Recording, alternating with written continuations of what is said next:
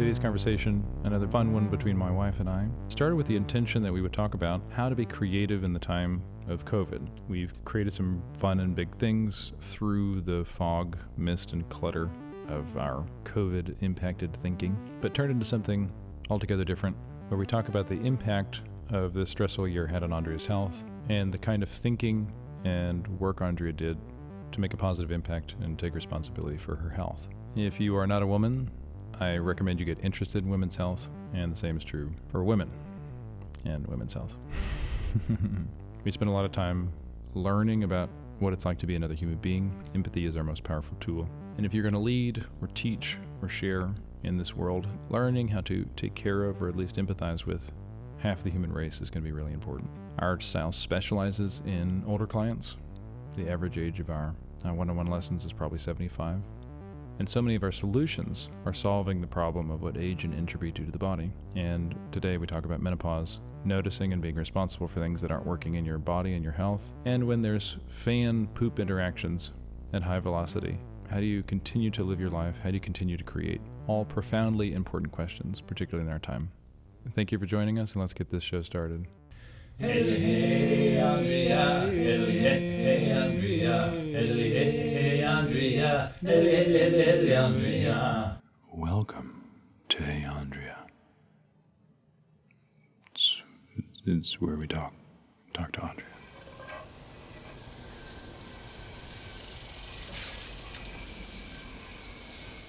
you know what these holes are? These like holes. A hole. What are those holes for? You know? Think they're ant holes? I mean, what else would that be? A perfectly cylindrical snake? What are you working on? What am I working on? I'm feeding the bird baths. This bird bath in particular, the raccoons seem to like. And so in the morning, I always find it tipped on its side, empty completely, or it's not tipped on its side and there's a bunch of dirt in it with little paw prints, like scraping paw prints. It's very cute. One time I found it was, I guess, the first time they had found this water supply. And I put these little mosquito dunks in there, and they had taken, it's like they took the dunk out like a donut, and they chomped on it, and it looked like they were disgusted with it, and they threw it on the ground in little crumbles. It was half eaten. This was very funny. It's a mosquito snack. A deadly mosquito snack. Oh, that's a truck. I was like, what kind of bird is that? You hear it? It's very squeaky. So you did some screaming. Yeah, and I'm gonna come back in a little bit, and there was a carcass of a cicada in there, and some turds, and lots of leaves. It's weird. There's so many leaves right now. It's because it's just hot. The leaves are falling out. You see the carcass? I've seen a couple of those. It's a cicada, huh? You mean the exoskeleton? Yeah, whatever. Oh yeah, you got one on your leg. Oh, never mind. It's not. Oh, they're coming for you. You should get in the house quick. It's an invasion, a mosquito invasion. Hurry. Dirty hands, gonna wash my dirty hands. Dirty hands, gonna wash my dirty hands. Dirty hands, gonna wash my dirty hands. I find that if I don't sing what I'm doing while I'm doing it, I'll forget and do something else. It's my tactic. If someone didn't like it, it would be called a tacky tick. And if someone didn't like it and I couldn't stop doing it, or they couldn't stop liking it, it would be a tacky tick. Okay. I wonder where Bodie gets it. Rubbing his nose. Okay, I'm off. All right. When I come back, we feed the birds. Birdseed, not toppins. Birdseed, not toppins. 'Cause toppins they can't eat.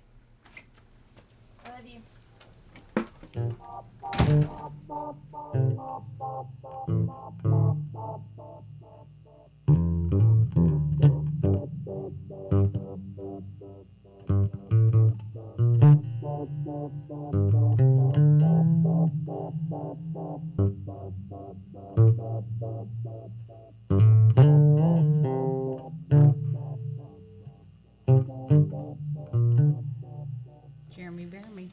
One of the things that you said was, we use language to hear our thoughts and feel our emotions and body sensations. It's nice. This is where, when you read yoga texts, this is where communication starts to fail. This is where, the way I would describe it, understanding starts to fail. When I lack the language to describe the experience. And without it, we use stand-ins, metaphors. You know, it's nice. It can make you feel good. Like, you can be moved by a metaphor. You can really think that you got something from a metaphor. The problem is, it doesn't replicate. Replicate meaning it's Other human beings. We're Like, not- as a teacher, it doesn't work. When I say Buddha belly, dive deep into your goddess Buddha belly, that actually might be a perfect sentence / command. That makes a huge difference for people. Okay, great. We've always asked, what is actually happening that is giving you the experience? And so the metaphor can like trigger an experience, but what is the experience? I relaxed my abdomen, or I took a deep breath, or for the first time, my attention wasn't on how ugly I am, but it was on some other thing. Like, okay, well, that's the 3 suggestions I just made are in plain enough English that more people can get it. Mm-hmm. It's not the right way, but yeah. For context, we were talking to Larry Train, our buddy and teacher here at Yoga Better Studios, and he's working with some hard cases, some people that he's volunteered to be in this position where he's training addicts and people for whom, you know, in this moment in their lives, he might not win. So what are the tools we have at our disposal? If you don't have language, it's... Makes everything more challenging. Yeah, way more challenging. And then it's, especially when you're teaching smart people, if you don't have language, they're going to push back on you hard. Mm-hmm. So, and we love teaching smart people. Agreed. Not good-looking people, just smart people. Well, they could be both. If they're both, then they're acceptable. So I thought today we could talk about creating in the time of COVID. You and I probably have somewhere between, I suspect we have about an average level of failure.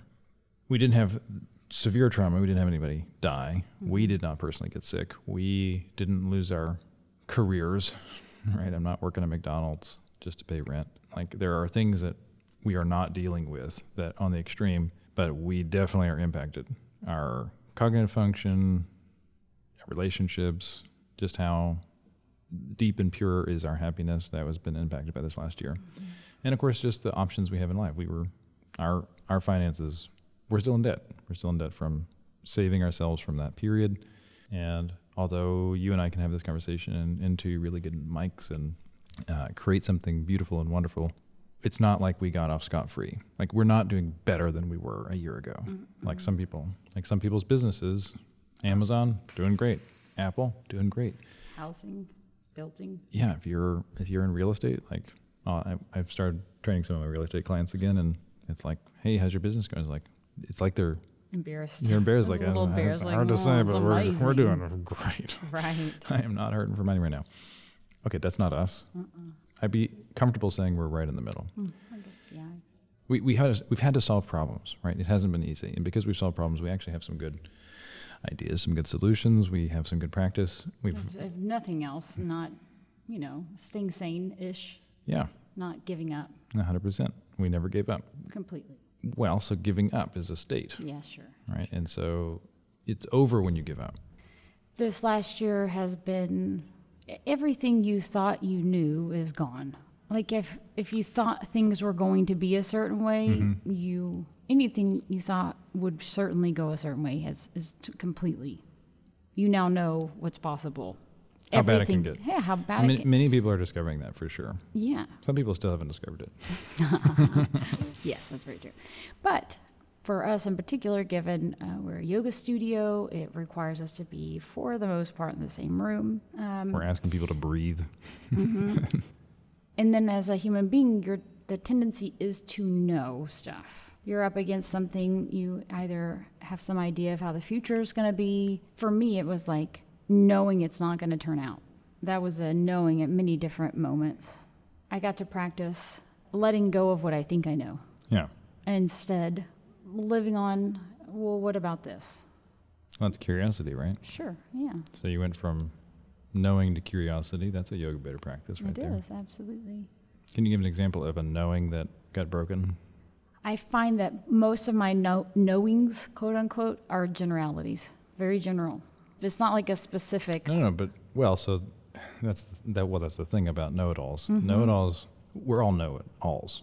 We all, That's from our little mountaintop, we always think we know everything. And this is the problem. When you think you know something, when you dig into it, you realize you don't know it. But what's happening is digging into it is getting into specifics. How we coach, and what we just did with the conversation with Larry, is that when people bring things up, they bring it up in generality so that they can have nice, clean rules. But hang on a second, let's talk about the specific thing. So, yeah. So if I could say that, saying it now feels absurd a little bit, like overly dramatic, but just little things. Or how are we going to have a home? We cannot. We've gone from making money to making nothing. And it worked out that the entire world was in the same spot. So we sort of have all these little caveats and, oh, it's okay, this is okay. And we come all the way full circle. A year later, everything seemingly is getting better, but we're still in this little pocket of we're not there yet. Yes, people are coming in. Yes, we're starting to work more, but there's such a giant gap that hasn't been filled. And it's really in the last couple months that it's been not clear to me, how are we going to actually pay for stuff? How do we pay for our rent? No one's going to give us, like, here, it's okay, it's a coronavirus. It's like, no, that's not, you can't use that as an excuse anymore. And so even something as simple like that, thinking I know that I don't know where it's going to come from, or that somehow we're going to end up, we're not going to be on the street. I'm not worried about that. We have friends and family that will probably let us stay with them. But thinking that we're not going to have rent, for example. And then we do some stuff and it feels like magic. Like magically, money just worked out. It wasn't magic. We had to do some stuff, but watching that happen over and over again. And it happened before, but it was just so much more spread apart. And this year was like, it was month crisis. after month after month after month of not knowing. It became normal in a new way. So we're pretty good at creating. Maybe I've always kind of been good at it, but I was trying to think about kind of the difference between my children and myself, or like you and me, particularly like things like shopping. We didn't grow up like super poor, but there were periods in my teens when we were super poor. Dad got laid off when I was 13, and rent was a problem. But even before that, because both of my parents were poor growing up, dirt poor, like walking in the dirt barefoot poor, we always shopped at thrift stores. And so there's always this thrifty mentality. You can create anything from less mentality, and which is, if you think about personal growth workshops, you can have it all. You can have it all. You can have a nice TV. You just have to find it used. Maybe look, poke around. You see it on the street, like, hey, it's big. This It hasn't rained in a while, so it's probably just fine. And we never really did without. I operate pretty well in that space. I have to remind myself, and if I fail at being there, but I have that as an option. The thing that I feel like was most missing this year, yes, there's a way we didn't do without, but the thing that I really did without this last year that I didn't have before, it wasn't a thing. It wasn't a thing to worry about, but just there's a loss of peace of mind. Well, uncertainty is... Sure. What is anxiety? Sure. pH balanced. Sure. Uncertainty, anxiety is about the future. And calm, peace, equanimity, certainty, trust, like all of that has to do with the future too. And so we're coming from a hippie world where they're talking about climate change, and like, as all this stuff is hitting the fan, everybody's like, I told you so, kind of. But the truth is, no, you didn't know. None of us know the future. We could get hit by an asteroid tomorrow, and it causes a global ice age, like, because of all the ash in the air. Like, you don't know what's happening next year. we can extrapolate and trust. And that's the thing. Like Chase Bank would have you think that the only way to retire is to give them all of your money constantly so that they can hold on to it for a few years. And if you're really lucky, the stock market, through selling and selling other people in this idea, then we can build this thing called retirement. And so that as long as the economy is hunky-dory, which of course it will be because we know the future, this is going to grow, and it only grows. That's the stock market. Well, that's a Ponzi scheme. It's 100%. It only exists because people are willing to put more of their money in. That is 100% like the most crazy, unsustainable idea. We just get away with it, and so it makes sense to maybe I trust it, and then you get part of that. But that's not true, but we operate like it's true. And it's so helpful for me to have had these experiences, like my father working his ass off for this company and getting laid off, and then literally taking every cent of every raise he ever got for the 30 some odd years he worked in oil and put it into retirement. And then in the 2008 crisis, lose half of his retirement, the value of his stocks. And it's like, yeah, you can do everything right. And that's how it goes. Yeah. You can do everything right. And then you realize you have cancer tomorrow, and you are only alive one more week from the time you get diagnosed. And if all of those things are true, like if anything can go sideways at any moment, then how comfortable can you be in uncertainty? This is Buddhism, this is Zen mindset, acceptance, all this stuff. But if you're a monk, you don't have to deal with any of this shit. You don't have to pay rent. That's literally like the highlight of your, it's like, what am I going to wear today? The only thing I own. It's like, what am I going to eat today? Whatever anybody gives me. Right. You've literally sidestepped this huge problem. And so for us in this practice, the question, and maybe one of the things we can talk about today with something like big paper thinking or creative thinking or lots of things we can talk about. Okay, how can we actually have this experience of ecstatic joy and connection to beauty and appreciation and love without any certainty about tomorrow?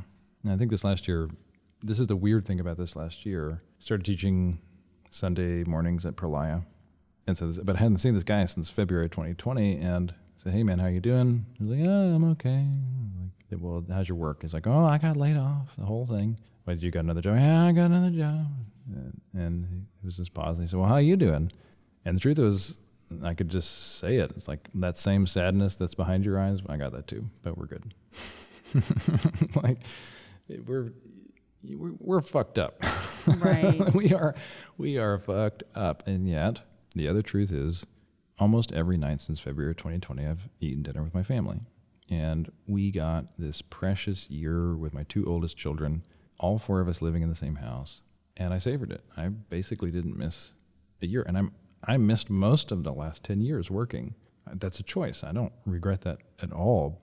And I would have been working had we not. And yet life says, all right, motherfucker, you ain't working. Mm-hmm. And I said, all right, well, what am I gonna put my attention on? This conversation we had with Larry about what are we even trying to do here? And that we're trying to get you to feel stuff. We start with having you feel your body, but if you can feel your body, it is the same attention. There isn't something different when you feel your emotions.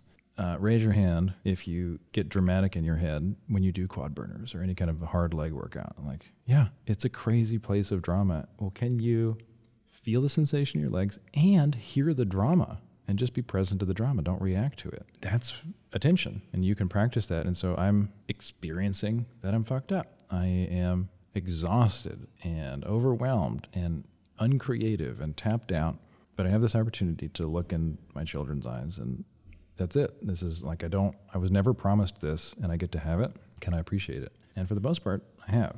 Mm-hmm. One of the things we do on this show is Andrew's Obsessions. Like, I have maintained all obsessions. In the past, I would have said something like, I can measure my sanity based on how many pictures of you I take. So I don't know if you know this, but my wife is this gorgeous human being in every way. I love all of you, but the truth is, if I could just take pictures of Andrea full-time, fuck you, I'm doing that. Like, that's all I would do. And what I notice is if I don't take pictures of my wife, I notice that's actually, I'm having a problem with my headspace. We all sort of need to find that thing. One other way of saying that is if I'm not creating something, if I'm not taking some of my life units and challenging the plasticity of my brain, doing something that's hard for me, then I'm actually not doing yoga. My yoga practice isn't handstands right now. That's not hard for me. Handstands are not hard for me. Mm-hmm. I can do 100 handstands. I can break a sweat, but it's not really hard for me. It's more like practicing my ABCs now as a 40-year-old man. So what's hard for me? Well, okay, what if I really understand how prepositions work? Prepositions? Prepositions, right? Well, right. So think about what I'm doing with music. I'm learning piano as a 40-year-old. I played music at the top of the world. Like I played with some of the best, literally some of the best musicians who have ever lived, ever. I'm at the highest levels you can possibly play music, and yet I didn't know how to play piano. And so it's like going back and learning my ABCs, which is hard if you've wung it your whole life, not knowing something so simple. So for me, my obsessions are all about that challenge. But they're also, if I'm engaging, if I put some of my time in the obsession every day, I know that I'm healthier than I would have otherwise been. So some of the things I've listed, being foggy brained and yet still being creative, trusting yourself, self-care through breathing and sleep. I know you do you've always had trouble with your sleep. Okay, so what is Yoga Better? Yoga Better is this thing where we quit trying to fix things like perfect, but work on things. Can they be better next year than they were last year? You keep the goal. Yeah. The goal is yes, if you want to be able to do a handstand, awesome, but the handstand isn't the point. It's not a failure if you don't make it into Right. handstand. Another way to say that is that we put a premium on collecting all the failures Right. as quickly as possible, as safely as possible between now and when you are able to be in a handstand, if and when that happens. Yeah. Maybe a more nuanced way or a cooler way to say it than I said it the first time is that we have targets and we have goals. Mm-hmm. The goal is to get better at archery. The target measures our ability to get better at archery. I want to get better at loving myself, or I want to get healthier. And so we have targets we shoot at. Handstands are a target, but the goal is health. Mm-hmm. And we're always clear about why. If we're talking to you in the front of the class or in a one-on-one or as a coach or whatever, our goal is never not clear for us. That we never get distracted. You cannot distract us from our goal of making that difference for you. And watching you did a lot of work this last, pretty recently, few months on your own health. Mm-hmm. It's been pretty obvious you've been going through menopause. It's been obvious. I mean, you're not supposed to be you're not supposed to have 100 hot flashes a day. Yeah, but I mean. At 40. Yeah. It's not outside of the realm of normal, but it's not like normal to be expected if you're perfectly healthy. Right. It does make sense that a ridiculously stressed out human being who's full of uncertainty and anxiety about all the uncertainty next year, who doesn't know where rent is coming from, is going to have those issues. But to me, you did more research like you weren't just settling for that. Right. Well, and I think that this is one of the things I wanted to say earlier. If we back up a little bit further, previous to the hot flashes, I think I've dealt with sciatica for a long time. I didn't realize it. And I connected the dot like a week ago that back when I was pregnant with Bodhi, my firstborn, I was dealing with sciatica. Yeah. I did not know what that was. I know my hips were bothering me, but I would just do some yoga and it would feel better. Fast forward however many years since then, maybe 8 years, 10 years since then, I end up realizing I've got this pain in my hip. It feels deep in my hip. It feels like I can't quite get to it. Yeah. It's down the back of my leg. Had you just described your symptoms, you could have heard that it was sciatica? I could have. But when you're actually dealing with something from the inside, it's not always clear. Well, and there's also the fact that I know I can do some stuff. If my hip bothers me, I can do something about it, and then it kind of goes away. Yeah. And so doing yoga, it's easy to develop this identity or this idea. If you do yoga, you never have body pains. But that's not how life goes. You do yoga, and you will or you won't. And the goal isn't to never have a pain or never have an issue. It's that you can catch it as soon as possible, and you can do something about it. Right. Getting sciatica was a big kind of slap in the face. I was incredulous. It's a slap in the butt, isn't it? I guess so. Slap It's in the very thigh. inappropriate. It is. Sciatica. Sciatica. Ugh, That's when you go into you go upstairs to the you top see of all the your work house. to do. You see all the work to do, and you sigh in the attica. Mm-hmm. Okay, so it was very similar with this whole hot flash. I am young, I'm healthy, and yes, last year was stressful, but hot flashes and menopause, what?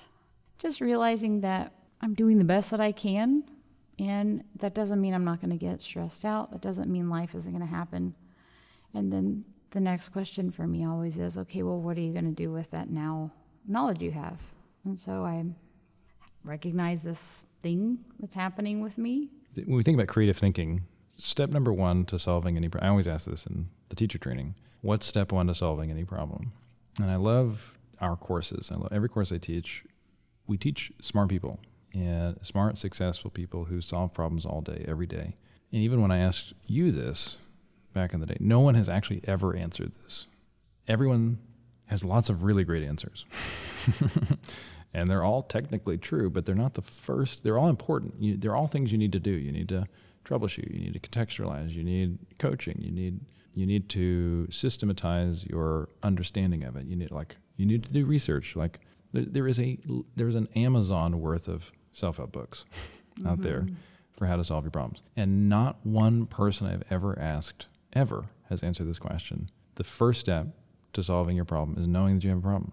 Mm-hmm. Yep. The thing I love about that is that step isn't iterative. That step isn't a slight shift in your perspective. No, it's a state change. I don't have menopause. I have menopause. I don't have sciatica. Now I have sciatica. Mm-hmm. It's literally going from 0 to 1. And the 0 to 1, in Landmark, they call it transformation. For me, there's always some kind of curiosity, some kind of nagging burr in the head that makes you. For me, it was just, there was some part of my hot flashes that it's like if I ignore it, I'm just going to look older faster. Okay, so vanity, fantastic. It's definitely vanity for sure. And, you're thinking gray hair. Sure, my hair for sure. But then there's also like, I want to be alive. Yeah. I don't want to die. And if I have menopause, not that I'm going to die necessarily, but if stuff is happening earlier than it's supposed to, if I have every intention to be around as long as I possibly can. And this is the thing we were talking about earlier, this whole certainty thing. I've had this conversation with our 11-year-old. And I also had it with a client of mine because she's dealing with some persistent foot and hand pain. Mm-hmm. And the sort of baseline is, but I do some yoga, it shouldn't be there. Or I'm real careful and it shouldn't be there. Or in the case of Bodhi, it's like I do everything right. And so then that's going to equal this result called I did it right. And I don't have to worry about it. But you don't do the things you do. You can do it for a result, but the real thing is your experience along the way. And if I'm not doing everything I know to do for my body or for my health or for the house or my relationships, I'm the one who has to put my head on the pillow at night. And I got to sleep with myself, so to speak. And if it turns out that I have something like cancer and I'm going to die early, I want to at least know I did everything I could to push that away, as far away as I could, as long as possible. Right. That's the environment. Mm-hmm. And so, but there was a state change when you decided to go get some blood tests to get an assay for, okay, what the hell's going on with me? Like you hadn't done anything and then you did some stuff. It was literally, I was scared I was dying. I didn't. Okay, so we have vanity and fear of death. That's pretty much the way I work. Well, we haven't talked about shame and guilt yet, so that's... Well, the guilt was there too. Okay, good. Yeah, it was also a motivator. We call that the Holy Triumvirate. That's the Holy right. Trinity. Yeah, there you go. It's also this whole thing about, like, I'm a parent. Well, how would I want my kids to take care of their bodies? Think about, how I was raised to take care of myself, and watching how in many ways my parents don't take care of themselves. Health was a big factor of it. Knowing how stressed out I've been, I haven't been getting good sleep. Things aren't working the way they should. I was also having a really hard time getting things done. Right, you would grind, and grinding is one thing with results, but you weren't getting results. It was not results. It was just like, at the end of the day, nothing got checked off, and all I had was resentment to myself for all the things I didn't do. And so yeah. Would you, I've been using this phrase, but would you describe that foggy-brained? Empty-brained? It was not empty. I would call it tornado came through a room. Sure. Disastrous. Messy brain. Messy brain. Just, I don't even know. There's got to be a better word than messy. It's more dramatic than messy is for sure. Drama messy brain? Yes, and capable. Just super distractible. Which is, I mean, this This is all the same. thing, Prego brain, menopause brain. It's all like when you're fucked up, when your hormones are fucked up, like you are not a functional human being. And you knew I could, like when you're pregnant, There's space for it. Yeah, there's 100%. There's space for it. You have decided, okay, all right, he's covered in hair, but he can be a dad, so I'm going to make a baby with this guy. It's like you say, ugh, I'll do it. Well, you hold your nose and you make a baby, but you chose that. Yeah. Mostly, and you, or at least once you know, I'm having a baby, and you have a baby, and no matter how bad every part of pregnancy is, you get a baby out of the deal. Yeah. And You get out of the deal of menopause is death. and well, it's there's sort of a way maybe you can rationalize it because I like having had babies, and this is the price for having all this baby-making capacity, like self-acceptance, blah, blah, blah. But it's a container. There is a little bit of promise that mom brain will go away. Mm-hmm.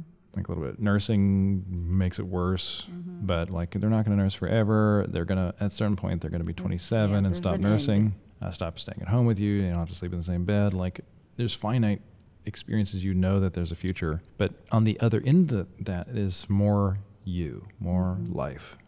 On the other end of menopause is what we see all of our older clients dealing with is this push-pull of certainty. I don't have the 20 years to start something new and play with this thing. I'm super excited about this podcast, talking about death. It's one of the more important conversations, and getting clear on death is going to be super helpful for you as a teacher, as a leader, as a practitioner. We're helping people with lifespan, health span.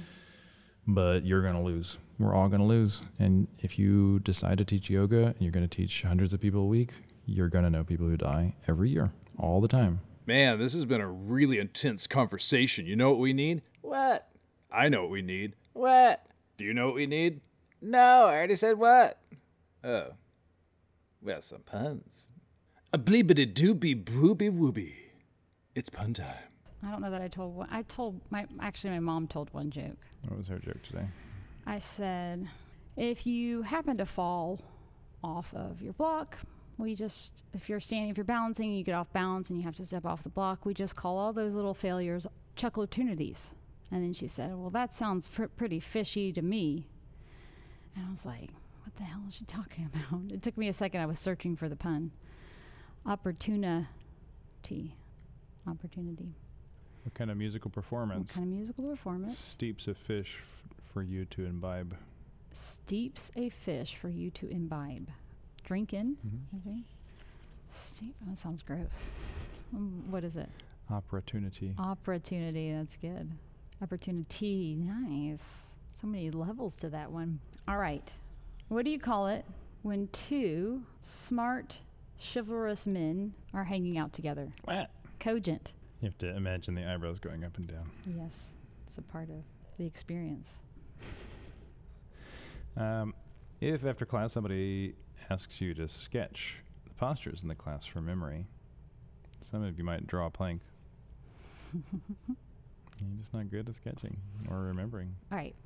What kind of aluminum musical instrument caught a cold? Aluminum musical instrument, what? Highfalutin. The flute, you could say.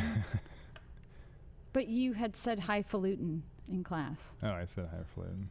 Or I could say a flute, you're right. But there's no tin. Or I could just say, what kind of musical instrument caught a cold? A flute. Okay, fine. We design it, we work on it, we update. We update, that's right. We always work on stuff. I can tell one of your jokes. I don't think you told it yet. What is it? What's the Spine's favorite category of music?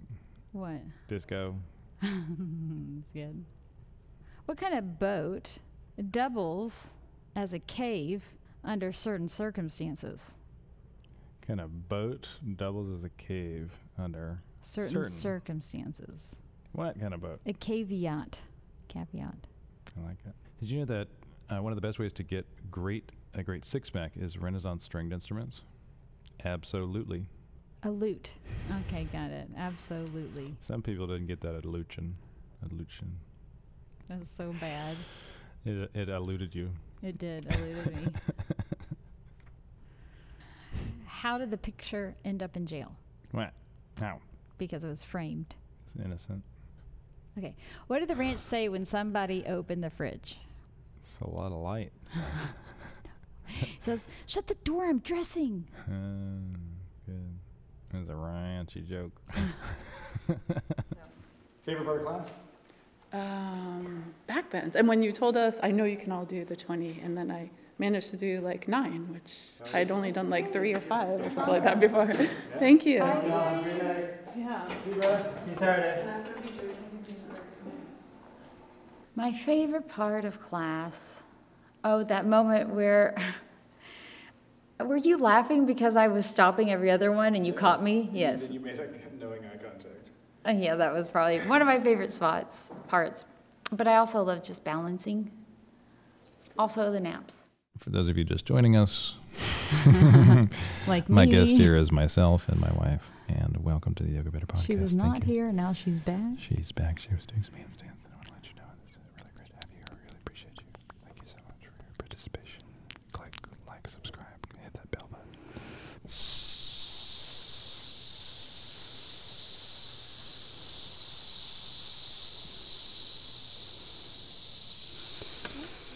Okay, so I got my blood test, had my conversation with this lady, and it's a weird thing to trust somebody with your health like that Yeah. because, It's almost like what we ask every single student to do. yeah, You don't know. you don't know how it's gonna turn out. I only trusted her because a friend of mine that I trust trusts her, and Double trust. there was a double trust. But if it wasn't for Lizzie, I don't know that I would have trusted anyone. Thanks, Lizzie. Yes, thank you, Lizzie. Lizinator. But Lizzie Lizardo. so she was really great. She spent at least an hour I was waiting for 15 minutes because that's how doctors have been on the pandemic. It's just 15-minute phone calls. That's about max. We're on the phone. She walked me through a bunch of stuff. She gave me some medicine, vitamin D and B12 and magnesium and some progesterone at night.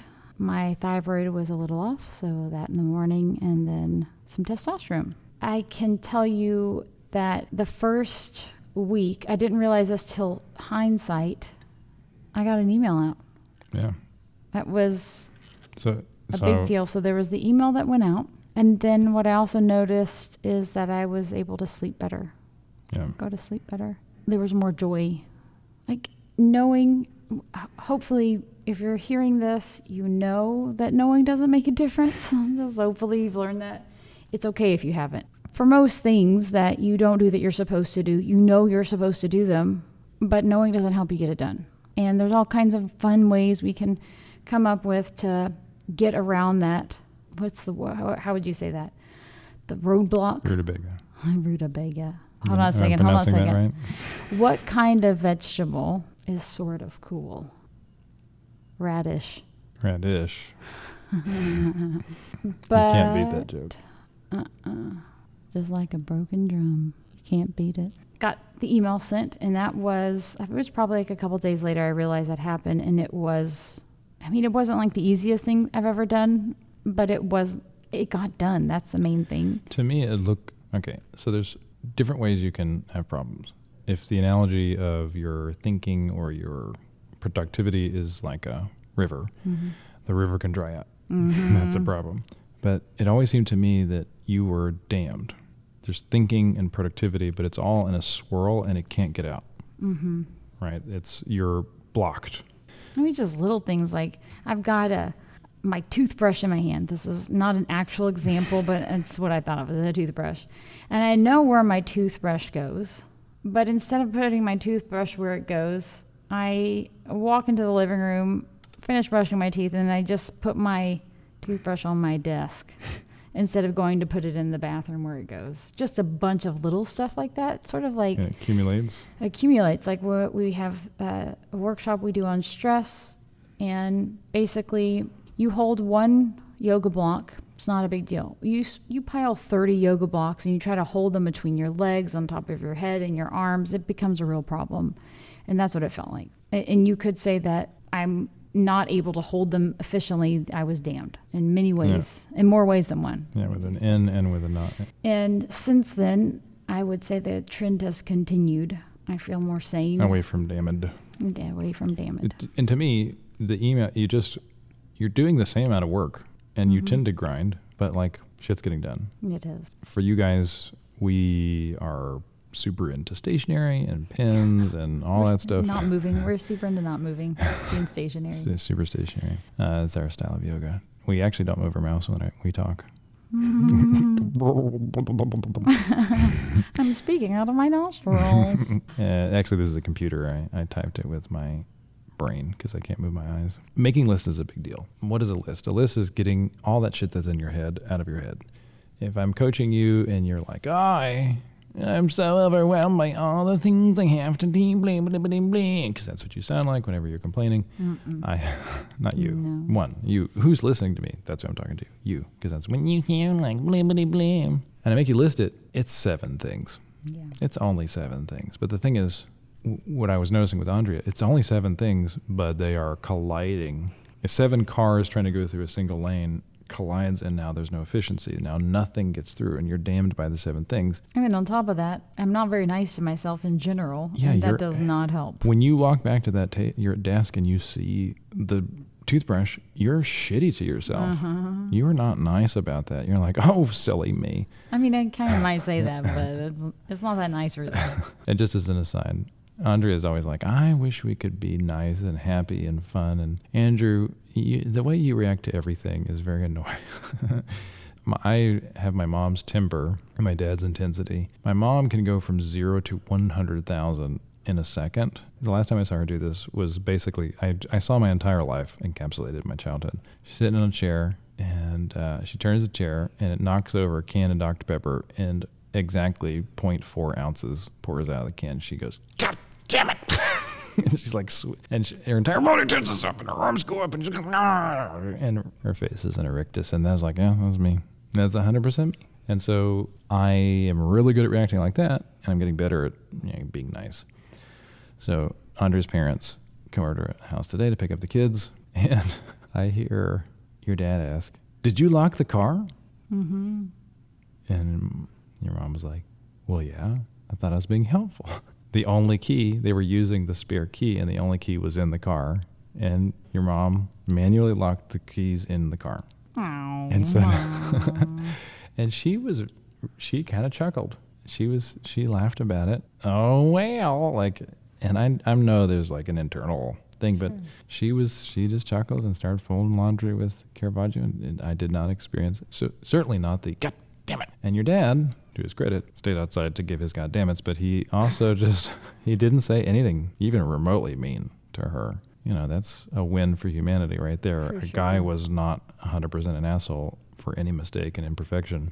He just went outside, and I offered to help, and I tried to help a little bit, but he ended up paying $130 to this guy coming out. It was like, that was that. And sort of, okay, a problem comes and you let it wash over you. If you cannot react to it and turn into 7 cars colliding at the same time, we might actually be able to let all 7 cars go. You just have to solve 7 problems one at a time. And then there's the next 7 things. Which normally I feel like I'm pretty good at that, and I was really having a hard time. Really, really what I was. I was feeling pretty sad and disappointed a lot about just everything in general. Everything was hard, which is why I'm glad we're talking about this with menopause. And it could be something, right? We're so good at transforming our inner state with conversation or a handstand or a hug, right? Or connecting, doing anything else, interrupting that thing, and it wasn't working for you. No, it wasn't. I had a friend of mine. She is really, really good at. So if you have a problem, if you're dealing with something, it's even as a practitioner of yoga, as a teacher of yoga, it's real easy to make it okay. Right. And Live in a world of pretense. What's the line between making something okay when it's not, like not being a baby about it, to give extremes, not being a baby about it and taking care of it, Right. and not ignoring it and being so tough that you've got a problem because you ignored that's what most of us do. 10 years, all of a sudden it's like, this is the same. This is also true for gaining weight. You don't gain weight overnight. It's like a decade plus process. You don't get, like when you get older, plantar fasciitis. When you get older, and the problem with being older, one of the big things is people fall. Falling's a real issue. Balance. Well, you didn't get bad at balance just one night. It was years of ignoring your feet. Mm-hmm. You don't think about it. And so I had this conversation with her once long ago. She was dealing with some health issues, and she just basically made it great. Not necessarily ignoring it, but acknowledging there was a problem. And then It's happy thinking. It's positive thought. Positive thinking. That's exactly and yogis right. are This is one of the guilty problems of that. of positive thinking, is that it's not 100% clear, and then you end up putting a Band-Aid over a bullet wound. Yeah. A Band-Aid's not going to fix a bullet wound. You got to go do some other stuff for it. And what we do is so helpful is we step outside of positive, negative, good, bad. Like, do you want this in your life? Mm-hmm. No? Great. Well, let's go to work on it.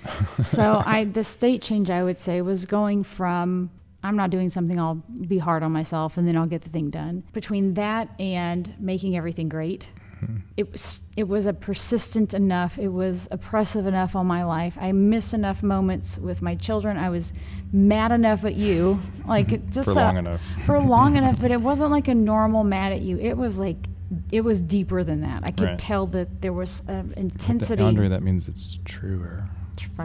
And you need to accept Maybe. and embrace your truiness. Maybe that is something to be acknowledged. Like, okay, well, maybe it is your fault. It's 100% my fault. Maybe it's the kid's fault. mean, maybe it's the pandemic's It's fault. normally the dude's fault. So, But that's fair enough to put to posit as a possible issue to deal with. For me, okay, I know that is always a go-to, just like ignoring it is always a go-to. Blaming it is too, but I'm not doing that. At least not right now in my life. Not to the degree to which I'm going to let that be where I rest my morals. Is that laurels? laurels. My moral laurels. Yeah. I got present to what I was attempting wasn't enough.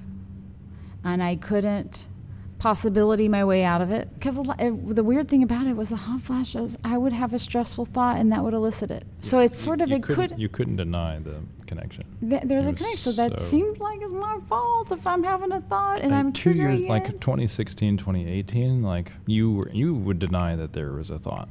We'd lie down to go to bed, and one of the things Andre is so reliable for is like, hey, let's talk about finances. Oh my gosh, I can't help it. It's like the second I lay my head down, all the list, like the dam man. breaks, and I'm flooded with all the things I didn't do. So I call it my worry brain. It's impressively timed, always. And if I said anything like, oh, I had to buy a new hard drive, I mean, within 10 seconds, your shirt is off, you've turned the fan on, and it's just so obvious. The connection became That it was your fault. conspicuous that it was not just my fault, but that it's in your head. Like your head is Well, but triggering that's this what's weird real because it physical wasn't. thing. But it wasn't in my head though. There's stuff I was dealing with, and that's what with to me the interesting thing is that there is a degree to which that's true and not true, and so how do you figure it out? Sorry about that. It's a physiological thing you're actually dealing with that is so. If you think about allergies, my family, I have the whatever it is, the gene or the inheritance, where my father and my sister are super allergic to garlic, black pepper, onions, and wheat. And when we were growing up, like if my dad had garlic, black pepper, onions, or wheat, we would know it because his ears would be red, his face would be red, and he would pretty much look like he was on heroin. And then mom would have to drive home, and he would just chuckle and basically like shit-faced drunk looking. When I was 235 as a 20-year-old, 19-year-old, I noticed that I was having that. I would have to take a nap after if I ate anything with onions in it. And when I dropped to 165 and did a bunch of fasting and became a vegetarian and all this other stuff, what I noticed is I could eat wheat, onions, black pepper, and garlic and feel perfectly fine. What most people then conclude is like, oh, I'm cured. But no. What if you sort of imagine I have a glass, it's full of water. If I add any water to that, it's going to overflow. But what if I have a glass and it's only 10% filled with water? Well, I have a 90% bandwidth now of capacity for this glass. And what I had been doing at 235, wearing a 40-inch size waist pair of pants, was at 5'11", is constantly filling up my glass, maxing out my immune system's ability to deal with what I was eating with. I was always maxed out. And so if I ate something that required 10 or 15% of my immune system, I would crash. Mm-hmm. Okay, if I'm at 5 or even 20%, inflammation or irritation, or I got a bad night's sleep, or I got a bug in my system, I got all that bandwidth. I eat onion. It's so below the threshold of even knowing my body can handle it no problem. That's what bodies are good for. It's not that it's in your head. That it took nothing to send you physiologically off the cliff. So crazy. And whereas before, you'd be stressed out. And sometimes this trigger thought was obvious, but it was sort of less. You could handle so much more then. And to me, the threshold you crossed was like, instead of I'm like fucked up some of the time, I feel okay some of the time, and I'm fucked up most of the time. Yeah, it is sucky. If you're feeling that way, get an assay. Get some blood work done. How much did you think you paid for that total? The blood test is a couple $100. $200. The doctor's visit was around $200, and then 2 months, probably about $500. $500. So we're looking at $900, $1,500. Depends on where you live. Like telemedicine. I don't give medical advice, but and the thing is, so often perspective and Andre was talking about possibility, like remembering that you are powerful, you have agency, like your whole life that worked for you, and then until you ran into a thing it didn't work, and then maybe. But the nice thing was that I was able to recognize it wasn't working. I gave it my best shot. Yeah. I gave it my best shot. What if I ate cookies every day? You tried that and it didn't work. I did try that. It doesn't work. And it turns out, thankfully, I have had the experiences I've had. I have had the conversations I've had in my life where I could recognize what I had been doing wasn't working, and then maybe something else. And something else may not have worked. And then I would have gone to the next thing, and I think... That's a cognitive bias. You forget all the failed solutions. You stopped when you found the solution. It wasn't some universal cosmic thing. Like, had it not worked, you would have kept going. And we always stop when we find the solution. You do. And I'm not, to me, with this kind of stuff, it's not like your end... I'm done. It's something that I always get to be aware of as long as I've got a body, because just like when I do my practice, why I care about this stuff is I want my body to function as best as possible. If I'm ignoring my feet, if I'm ignoring my neck, it's going to get worse almost certainly. And so the other thing that I notice, or I just want to say, if you're having a hard time right now, this is with or without the pandemic. And I think this might tie into what we talked about in the beginning. I try not to go with the first thing I think, especially if I am having strong emotions, even if I feel certain as to what the source of those emotions are. You're pointing at me? I mean, you are right. What the source of that emotions are? Even if you're sure of that, I mean, it passes. The intensity with which you're dealing with stuff, especially if you feel like there's no way out. Feeling certain we weren't going to make it, as global of a statement that was. There's a part of me that I know that we'll figure out something. Figure it out. We always have. There's historical precedent, but that, again, that's another bias. We don't know. We don't know. But certainly life is more fun.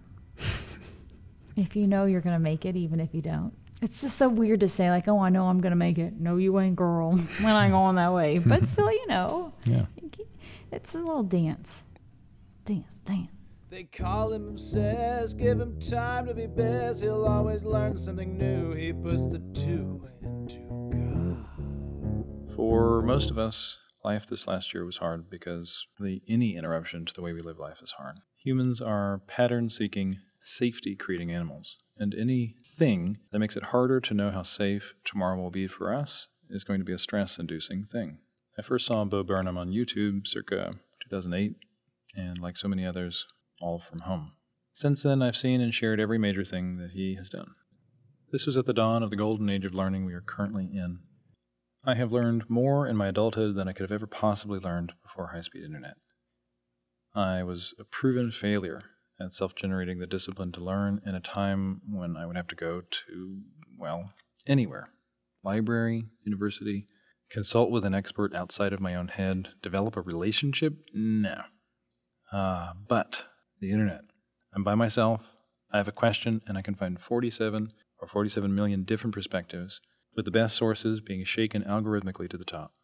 I have taught myself an embarrassing percentage of almost everything I know from the bosom of the internet archives. From Argentine tango, tie-dyeing, woodworking, every conceivable movement discipline, website building and design, better writing, better editing, finance, entrepreneurialism. It kind of would be fun to maybe one day, like, list it all out like a tree. Like a tree! All of that learning, all of it, done while sitting like I am now at a desk with headphones on, inside. I knew of Bo Burnham's exit of live performance, so when I saw in late May this year that he had a new special on Netflix, I lay myself and my wife on the living room floor within 5 minutes of seeing it was available and devoured it. For those of you that don't yet know the comedy poetry special, the premise is simple. Create a one-man show in a one-man room with a single camera. He wrote and performed the music, set up and shot and edited all of the videos, did all of the set design and grip, and created a masterpiece of our time. A piece of art so true to the experience of our times, I wept and started at its power. Truly, I was struck. I tend to, as made plain above, do things on my own, and watching his opus, an invisible limit on what exactly I could create alone was lifted. This very podcast, something I have worked on yet failed to launch since 2019, is a direct result of watching him create. I finally committed to learn to play the piano, to play one of his songs, piano being one of the big three skills I'm avoiding that remains still left to dive my obsessions into, the final ones being swimming and math. Try to be funny and stuck in your room. There isn't much more to say about it. Can one be funny and stuck in a room? Staying, trying to get something out of it. Try making faces, try telling jokes, making silly sounds. Oh, when I was a kid, I was stuck in my room. There isn't much more to say about it when you're a kid and you're stuck in your room. You're doing your shit to get out of it. Try making faces, try telling jokes, making silly sounds. Well, look who's inside again. Went out to look for a reason to hide again. Well, buddy, you found it. Now come out with your hands up, we've got Now come out with your hands up, we've got you surrounded. So many of us are stuck in our rooms, not knowing our neighbors, living a simpler, cheaper version of Huxley's Brave New World. The result is we create nothing. We leave nothing. The world does not need another podcast, nor does it need another song, nor does it need another TV show, and yet, sometimes when these things are made, we can be uplifted, or better, given meaning to a moment. The truth is, nothing actually matters. Yet, so many small things that are created and shared impact and shape us, and for that I am both grateful and fueled to offer my humble addition to all the beautiful and terrible noise. Thank you, Bo Burnham. During a worldwide tragedy, you let this comedy outside and answered your own question. One can be funny, or brilliant, or inspiring, or moving, while stuck in a room.